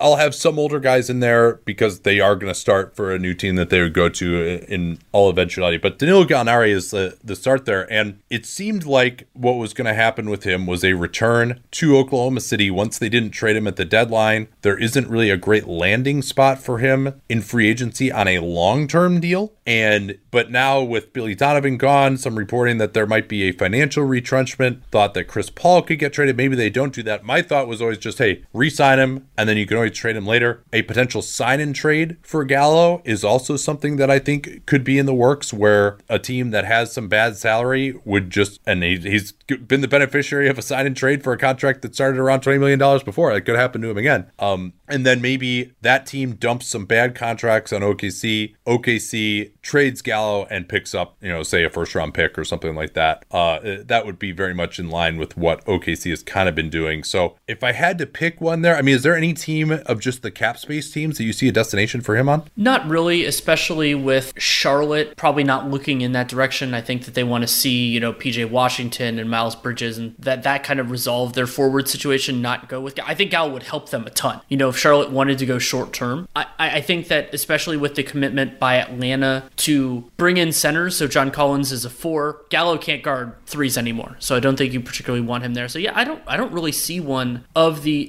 cap space teams as a particularly good destination, except potentially for Phoenix. But the problem with Phoenix is as a destination for Gallo is we saw them look good in the forward line even without Kelly Oubre in the bubble when they went undefeated. So do they want to throw let's say a 3-year deal at starter money to Gallinari? He would help them. He would be another huge part of their forward rotation if the Suns want to make the playoffs next year. Then it's a theory. And if the Suns, I brought up the 18 to 20 million that they could potentially have depending on a couple things. If the goal is to be the best possible team in 2020/21, I think Gallinari is probably there's another option, which I think for me would actually be Fred VanVleet in a really interesting decision. But I think Gallinari is the guy who would make them improve them the most for next season. Yeah, and it does seem like Phoenix and Atlanta are two teams that have a mandate to get better. I mean, if Gallo is probably the best player who's likely to be on the board here, other than VanVleet, who wouldn't fit in Atlanta, maybe you just go ahead and pull the trigger on him. Supposedly Atlanta's also going to be interested in Davis Bertans. I'm not sure that Gallo would want to go there and who's going to start then? They're just going to bring Capella off the bench or, but that also could be informed potentially by John Collins having some big demands. But if there's pressure to get better next year and you have all the space, maybe you get Gallo on a decent deal. You could always move him later. That could be a thought. So I wouldn't totally rule out Atlanta, even though I wouldn't do it. It doesn't make sense to me, but, and actually, Miami is another one you might think of as well. Although, again, we'll see what happens to them. Well, and we saw Miami go after Gallinari at the trade deadline. But the problem is he didn't remember, and they wanted to get him, and they apparently had a deal pretty close to in place. But Gallinari didn't want to sign an extension at the terms that Miami wanted, which is basically the same as what Andre Iguodala got. So would they offer him more guaranteed money beyond next season? Seems unlikely, yeah, right? It would be probably a team option or something like that at $20 million for 1 year. And also Miami might want to just bring back Dragic or Crowder, and then that's really going to eat into some of their space. So I guess if I had to make a prediction on Gallo, he goes back to OKC, or number 2 would be sign and trade, and I guess number 3 would be Phoenix. Yeah, I would have Phoenix. Maybe Phoenix should be higher. Well, if we're saying sign and trade to everybody, then I would say sign and trade 1, OKC 2, Phoenix 3. But to a specific team, yeah, I would say OKC is the most likely. It's hard though. Yeah, so let's make sure we say the ages of these guys as we do. Gallo is 31. Marcus Morris at age 30 seems, until it looked like the Clippers might lose in Game 7, that it was fait accompli. He would return to the Clippers. They can pay him up to $18 million using 120% of the $15 million that he made on the one contract known as non-bird rights. Still think it's pretty likely that he's going to come back. They gave up a first-round pick for him, and there's nowhere else that he can make as much as they would make. And it would be brutally hard for the Clippers to replace him because they have so many other salary commitments that they would basically be trying to find somebody for the mid-level to go into their closing 5. Paul Millsap at 35 still, I think, can defend. Maybe the Nuggets will go in another direction, but it's probably something along the lines of mid-level exception for him at this point. Maybe there's a thought that he could go back to Atlanta and just give them a veteran presence defensively, be more of a bench guy, and they'd overpay him for that. But he could be just help some guys learn the dark arts defensively and still just be a quality presence there. But maybe that would be another one of these 1-year deals that would just be 1 year, $15 million to go back and kind of be a backup power forward who might close games on occasion next to John Collins. If they don't want to go with Capella, that could be a thought there. But I don't. Phoenix is another potential destination, although his lack of shooting is kind of it's not great there. Davis Bertans is fascinating. Age 27, unrestricted free agent. The Wizards did not move him at the deadline. You're already seeing these reports of teams like potentially Atlanta being interested in him. I don't think anyone really sees him as a starter. So does that put a cap on what he's going to get? But the Wizards have kind of painted themselves into a corner where they kind of have to re-sign him because they could have gotten probably a first-round pick for him at the deadline, and they didn't. There's a parallel for me between Bertans and Joe Harris, two players who have value to their current team that are hard to replace, but I also don't know how they're going to drum up a full market. Now, you can do some damage through teams just being interested in you and maybe giving lip service, but I don't think, especially in Bertans' case, that the Hawks, we just brought this up in terms of Gallinari, like they don't have a clear-cut need there, and also they have two centers now, so it's not like they can slide John Collins in and play Bertans, let's say, like 28 minutes, but he's not starting. So I think that's a real challenge. Yeah. Again, like I said before. Well, I think they can. I think they could just play Capella 5 minutes a game. If they wanted to, but I think they got Capella with the intention of playing him more like normal starter. But I guess your thought is like, hey, you got this cap space burning a hole in your pocket. If you're Atlanta, you have a mandate to get better now. There is not the perfect player out there, right? Like, you would love if there was 27-year-old Trevor Ariza out there that you could just overpay a little bit and to get in as a 3-and-D guy who can play a little 4 for you as well. But that guy isn't on the market this year, as we'll get to. Yeah, and it'll be a challenge for, Will Bertans. I think this is the time to get a long-term deal. This is and that might be where the Wizards go, is some of these teams be like, hey, yeah, we'll bring you in short-term, it'll help us out. But like, I don't think the Hawks are going to give him like 17-18 million for 4 years to be a utility player for them. So can Bertans squeeze the Wizards enough? I think he can, because we haven't seen them be particularly judicious before. So I'm thinking he goes back somewhere in the 15 to 17 million a year range. Maybe it's 3 years with some sort of partial on the fourth, something like that. And that would be a huge win for Bertans if he can get that. Yeah, I think something in the 50 to 60 million guaranteed range is about what I would expect. Are you going to have Feldman make sure we bring back like Ron Feldman for the Wizards because that negotiation is going to be just brutal for all of us? Well, it might be brutal for me because trying to find who that other suitor is, right? Like, I mean, I'm gonna, that mock-off season to be hilarious because I'm just gonna, maybe I'll like collude with whoever it is who has the Hawks to just have them pretend to do an offer sheet to just price enforce on some of these guys, or an offer rather than an offer sheet in the non-restricted case. So I'm gonna just run through some of these other guys that I have in this rotation sphere, and if you have a comment on any of them, feel free to break in. So Jeremy Grant has a player option in the $9 million range next year. He's only 26. My thought on him, again, the guy that the Nuggets traded for, giving up their first rounder to OKC. He's played well in these playoffs. He's defended well on the perimeter. I think he's done a credible job on Kawhi. He's hit shots well enough. He's been a defensive presence. I think he's a good fit next to Jokic. I think that, and it's even, I think what also has been important is seeing that he's actually capable of playing next to Michael Porter Jr. And so that maybe the thought will be you bring back Grant. I think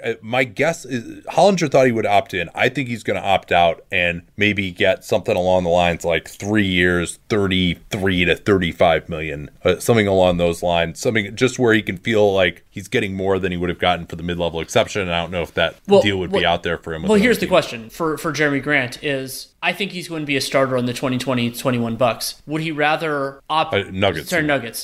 Would he rather just opt in, take the risk, and get into the bonanza? And it's that's an interesting question. I think that if I were willing to take the risk, I would absolutely opt in here, because I think a $10 million contract for Jeremy Grant will be there next summer anyway. And maybe if you have a really good year, the Nuggets think about extending him, because remember, you can do that in season for somebody like Jeremy Grant if he opts in. I would seriously consider that. And if he's averse to risk, by all means, no blame in taking that 3-year deal or something like you talked about. But remember that 2021, they're presumably presumably going to be more teams with money than there are homes for the best players. And Grant is somebody that could be a fallback for a lot of different teams. Everybody needs forwards. And so I think that so it's funny. I think that in some ways I agree with you, but I also think that Holland, the idea of putting yourself in 21 for Grant is actually in some ways more viable than for somebody like not Gordon Hayward, but like Otto Porter or something like that. Like, I think Grant's going to be in demand next year.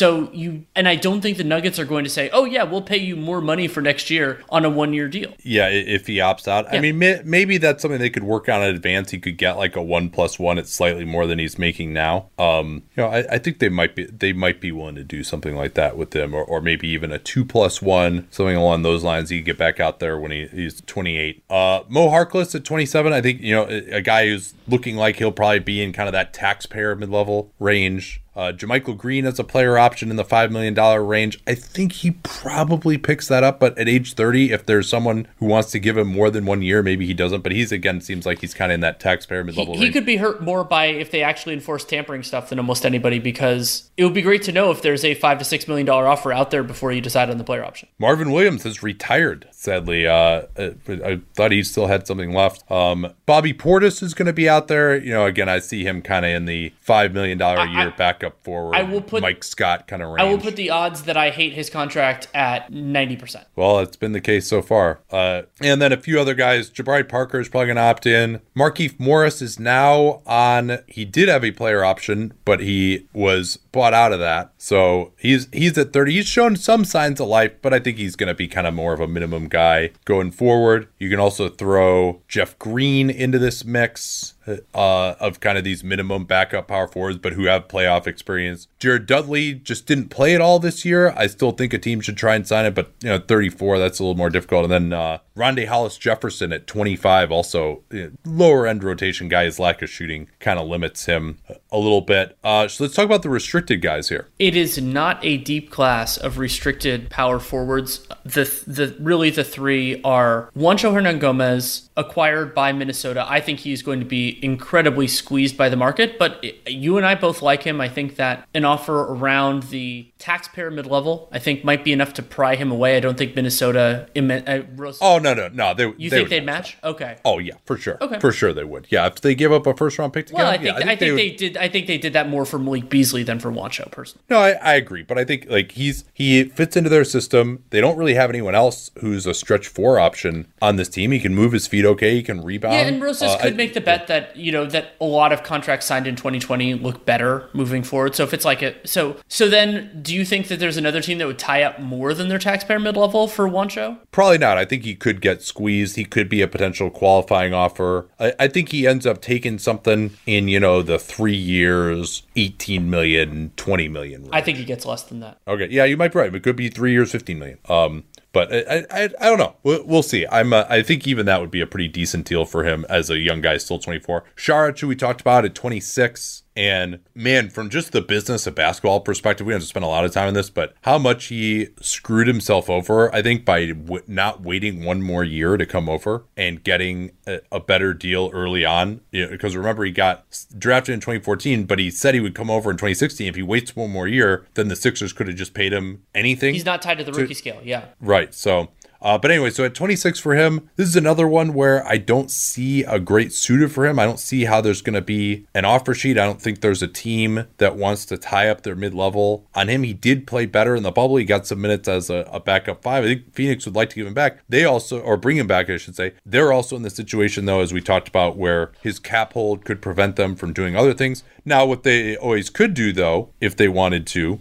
The Kelly Olynyk? Yeah, or they could re-sign him for a lower number and then maybe still use some space. Well, so I'll explain what the Kelly Olynyk is. So that was the circumstance when the Celtics ended up signing Gordon Hayward. What they did is they kept the qualifying offer out there for a couple days. Olynyk withered on the vine. Some of the options went away. He ended up still getting paid plenty by the Heat. But then once the Celtics got Gordon Hayward, once he functionally chose the Celtics over the Heat and the Jazz, then they just withdrew the qualifying offer to Kelly Olynyk, and he became an unrestricted free agent, signed signed with the Heat. Got a pretty solid payday there. So we could see Saric with that, where basically James Jones plays both sides of this. He tries to get somebody for $18 million, and then if he can't, then you sign Saric. The only risk there is that you lose somebody like Aaron Baines. Maybe he signs earlier, and so because you have to do all this kind of quickly. But it is distinctly possible. And then the Celtics have the decision with Semi Ojeleye that we've seen a few times recently, which is they can either pick up his team option for the minimum and have him be unrestricted in 21, or they can decline that to have him be restricted this offseason. I would, as the Celtics, I would actually decline that and have him this year. I like Ojeleye. I think that he will be underpaid by the market, and you get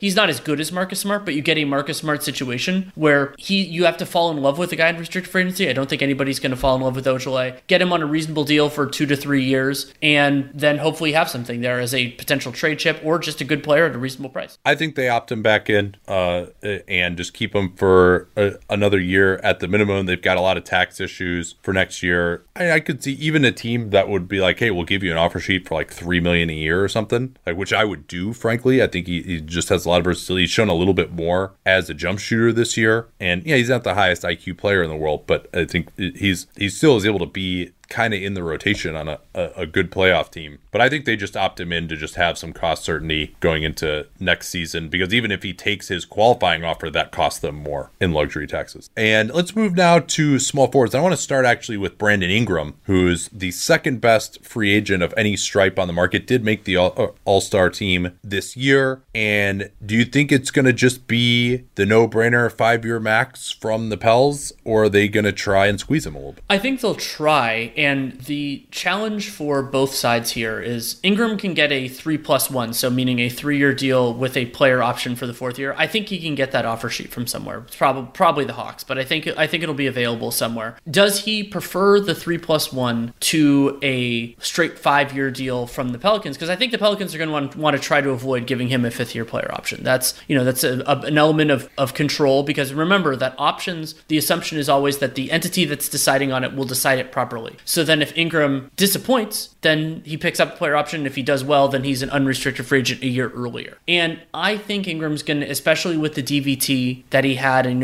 thinking about how much he improved this year, I think he ends up just signing a straight 5-year. That's my guess as well. I mean, maybe you could say, hey, Nikola Jokic, he signed for, $10 million less than the max over 5 years, but I think he's 22. They're going to want to get him for 5 years. And I think now you are in a better situation than on an extension, because you can give 5 years at less than the max. Whereas the Bucks with Giannis, for example, their only options because of an extension was you could do 5 years, but it has to be the max, or 4 years for less than the max, but then it's 4 years. And obviously that is going to be a problem for the Milwaukee Bucks going forward. It would have been great if they had Giannis for another year. So I think that's where I see it heading, is 5 years, pretty darn close to the max, if not the max. Because the other thing is, for sure the Atlanta Hawks would break out a max offer sheet for him. And the part of the reason focus on Ingram at the small forward line is because the pickings get really slim. Gordon Hayward, especially with the cap dropping. Well, hold on. Actually, let me correct something I just said, because I don't know for sure that the Hawks would do that. They might spend their cap space on veterans before you could even do an offer sheet for Ingram. It also looks like perhaps if we're going to have a super short moratorium, that could help potentially restricted free agents, where all the cap space isn't as used up. I mean, certainly the Hawks would like to have Ingram, but maybe since it's such a no-brainer match, maybe that offer sheet wouldn't be out there. So I'll go back on what I was saying before on that one. I think it's a fair assumption that it would be there, but saying it's definite is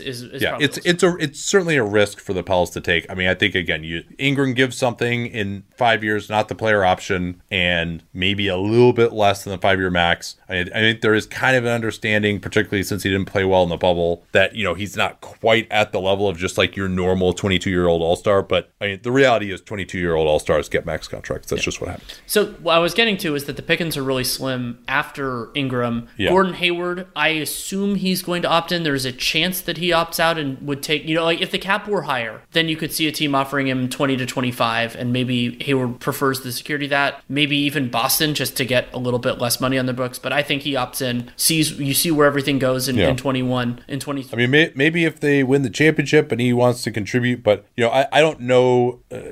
Still, some of this is yet to be written in the Celtics postseason, but I mean, he's probably going to opt in 34. And Otto Porter is definitely going to opt in. Oh, that's correct. So then that leaves the real unrestricted free agents, the high-profile guys, as Joe Harris, who has extreme leverage with the Brooklyn Nets because they can't really sign anybody else. They're so deep into the tax. But also Harris facing the new financial realities of a lower tax than we expected. And so then that every dollar you give to Harris is more expensive both this year and potentially moving forward. Yeah, and you can see Harris as potentially being a fit in Atlanta, maybe Phoenix. So Cam Johnson's kind of pretty similar to him, so maybe not. The Knicks, if they decide to spend, would certainly seems like such a Joe Harris destination. I mean, I could see Charlotte basically them just saying, hey, we need more offense. Floor spacing could be there as well. Yeah, the Nets have tax issues, though, as you mentioned. And as of right now, even with Harris, if you project him making, around $14 million or so, that would put them quite a bit into the tax. Yeah, is this right? Hold on. Oh, yeah, because they got the LeVert extension kicking in next year as well. So, yeah, I mean, they are going to be a tax-paying team. And so you might say, hey, there's a way that Joe Harris might have offers elsewhere and they wouldn't re-sign him if it really gets deep for 28 years old. But they need guys of his ilk who can shoot the ball around KD and Kyrie, and he defends okay. So I think something in the 3 years, $42 million range kind of seems like about it for Harris, and above the mid-level, and maybe there would be a crazy offer sheet above that, or not offer sheet, but offer above that. Well, and then the other player who's hopefully made himself some money in Orlando is Jay Crowder. I mean, Crowder didn't look like this was going to be great free agent timing for him after what things looked like in Memphis and some challenging last couple of years, but he could potentially interest some teams. There just aren't that many forwards that can capably defend if teams think that the three-point shooting is for real from Crowder. But the challenge with Miami is, sure, I think Miami would love to have him back for next season, but I don't think they will want to give him any guaranteed money beyond 2021. So if he wants that from somewhere else, then that could be Crowder, if he wants kind of like that last big contract at the age of 29, then it's probably that opportunity. And, if he could get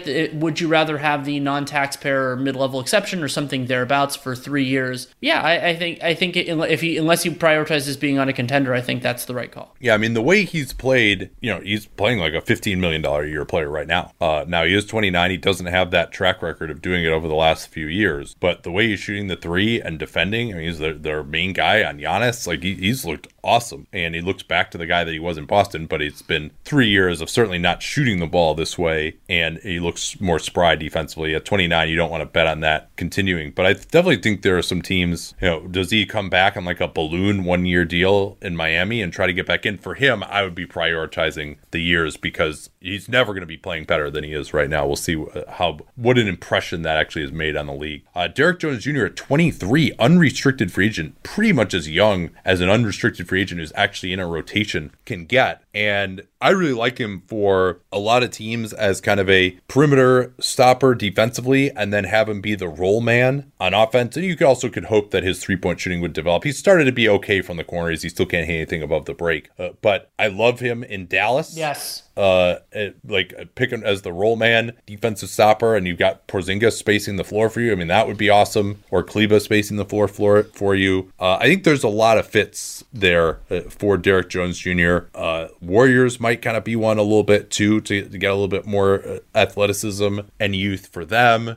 Still same kind of role there around shooting, diving to the rim. He'd be a good fit. Like his gravity around the rim would be good enough that maybe you can still play him and Draymond Green together if you wanted to. So I'm any other teams really come to mind for you, and what do you think his price point would be? So I don't think Jones Jr. I wonder how much loyalty he has to the Heat, because they're going to run into the same problems with him that they are with all their other guys of what do they want to give him beyond the coming season. And it's not like he's getting the lion's share of like forward rotation minutes or anything so far. Now that could change in the Eastern Conference Finals, theoretically in the NBA Finals if they advance as well. I'm thinking of him more in the between the taxpayer mid-level and the non-taxpayer mid-level, I'm higher on Derek Jones than the average GM, I would say. I think that's fair. Yeah, to be able to get a young guy who has some upside and who can defend well is forward right? size. Like there just aren't that many guys who check that many boxes. Yeah. A team that I would be very interested, because we don't really know where they're going. San Antonio, basically saying, we don't know what's happening in our front court of the future, but you're a good player at a reasonable price, and I think I would love to see him with LaMarcus next year. I think that would be a smart move for San Antonio to make. Yeah, that would be an interesting one, and try to develop him a little bit as a shooter. But if you have a traditional center who needs to be around the rim, it's a little bit harder of a fit. But Portland could be an interesting Minnesota. one for him. Yeah, they may not have the scratch for it, but depending on what happens with Beasley. But if I had to choose between, for whatever reason it got close enough with Juancho, I would rather have Derek Jones Jr. than Juancho easily. Yeah, depending on the fit. But the only downside there is that you're now kind of clogging up the space again for Karl Anthony Towns. As you've talked about, if you have a really good shooter, what if we put more shooting around him instead of use his shooting to add more non-shooters? That's true. I think actually Washington would be a really nice fit for Derek Jones Jr. as well. So yeah, I mean, it's something I think he's going to have a lot of suitors. I think his bidding should go a little bit higher. He is a minimum player. He kind of hasn't been playing in the playoffs. He's had a few injury issues. Utah would be another one that might make a little sense for him, although the mix with Gobert isn't amazing, but they desperately need some athleticism on the wing, and they have other shooters. So I think he's going to have a lot of suitors, but I mean, Dallas is the one, and yeah, they have their 21 cap space aspirations as well, but I think, if you sign him to $7 or $8 million, you can still make it work by moving Delon Wright or Curry or Dwight Powell or something that offseason. And maybe Miami brings him back as well. But much will depend on what happens with Crowder. If they lose Crowder, then Jones becomes a much bigger priority. But he'll be a fascinating one. I'm really interested to see what happens with him. I really don't have a feel for whether the rest of the league values him the way you and I do. Yeah, it's a great question. And you could see somebody like Cleveland theoretically get into the mix. And it's a similar idea that I said with San Antonio. Like, we don't know what our front court of the future is, but you can be a part of it. And I also don't know what Derek Jones Jr. wants. He's young enough, then I think that he can prioritize. I think it's going to be money plus role, but I'm interested in who identifies him the way that we do in a year that so few teams have flexibility. And this is a big picture thing. Who gets prioritized by a given team? Like, there is who gets the midnight meeting with Derek Jones Jr. But there's so few guys in this class who can credibly defend on the perimeter, are some of the best guys. Right. So I think that's another reason. And he's 23. And he has this bounce on offense that gives him a role that some of these, it's a unique role that not every team can use, but he could be really powerful if you use him right. What do you think of GR3? He's kind of the next guy I have on this group. I mean, not a lot. I mean, I only have 4 guys in the rotation strata here. And, James Dennis, Wilson Chandler, those guys are pretty low. Robinson, we didn't really get to see him in the playoffs at all. For Philly, I thought he played well this year. For Golden State, looked better as an individual defender and shooter. His athleticism is kind of on the decline for when he was a dunk champion.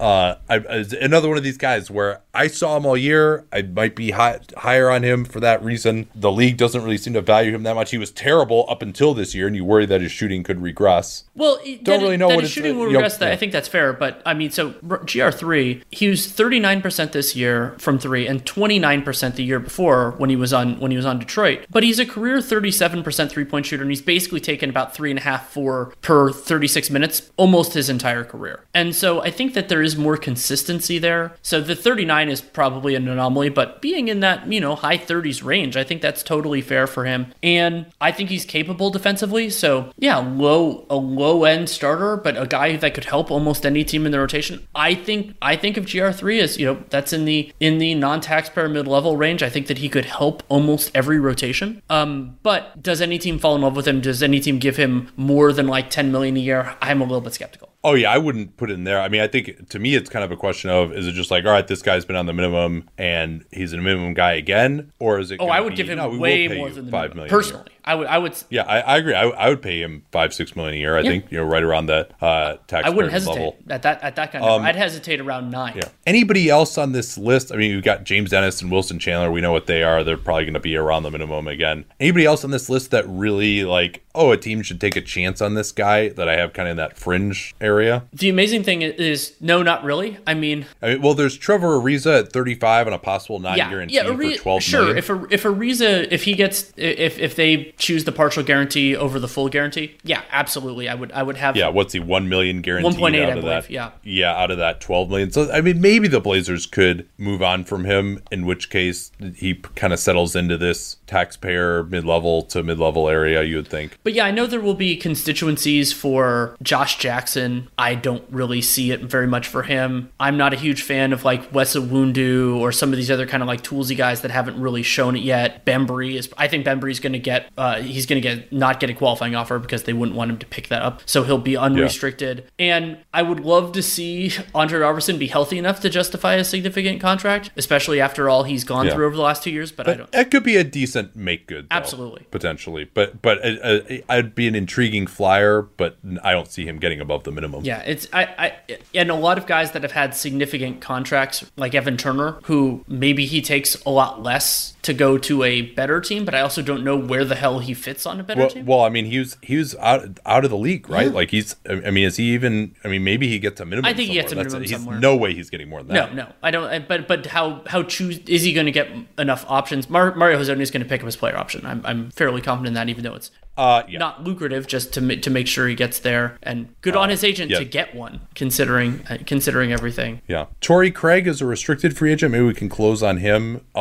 Age 29, he's gets screwed over by the late career guy who, hey, congratulations, the league already failed to identify you, and now you get screwed over financially once they already did rule, which we desperately want to see changed in this next CBA. But at 29, I imagine Denver will probably make an offer, in the $3-4 million range, and that he'll probably just end up having to take it. Maybe something like 2 years, $8 million is about as. But they can use his restricted free agent status to squeeze him a little bit. But he's been a quality performer in the playoffs 2 years in a row, and I think $4 million a year for him as a guy who may not be in the rotation every night, but can come in and play in playoff series that get smaller is a useful guy to have. Yeah, absolutely. And it's possible that somebody likes Torrey Craig enough, especially with him having some nice performances in the playoffs defensively, he's hit a couple shots as well, to give him a little bit more than that. And I don't think there's a team that would consider doing a troll offer sheet or anything like that to make Denver sweat / pay a little bit more, because they are a very tax conscious organization so far. Maybe that changes if they make the conference finals in a couple days, but I don't think it does. And I think that Craig, he's just not quite good enough for that.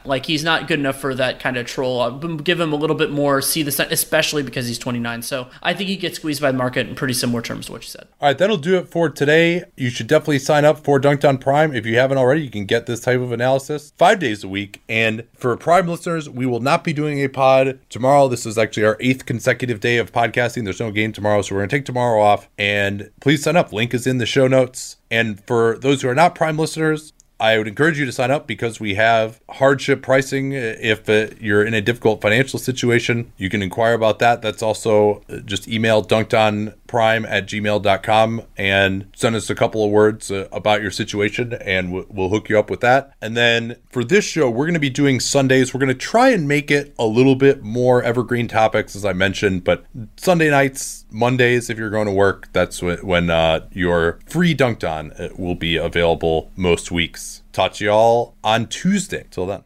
At Bet365, we don't do ordinary. We believe that every sport should be epic. Every goal, every game, every point, every play. From the moments that are legendary to the ones that fly under the radar. Whether it's a game-winning goal in the final seconds of overtime or a shot on the goal in the first period. Whatever the sport, whatever the moment. It's never ordinary at Bet365. 21 plus only. Must be present in Virginia. If you or someone you know has a gambling problem and wants help, call 1-800-GAMBLER. Terms and conditions apply.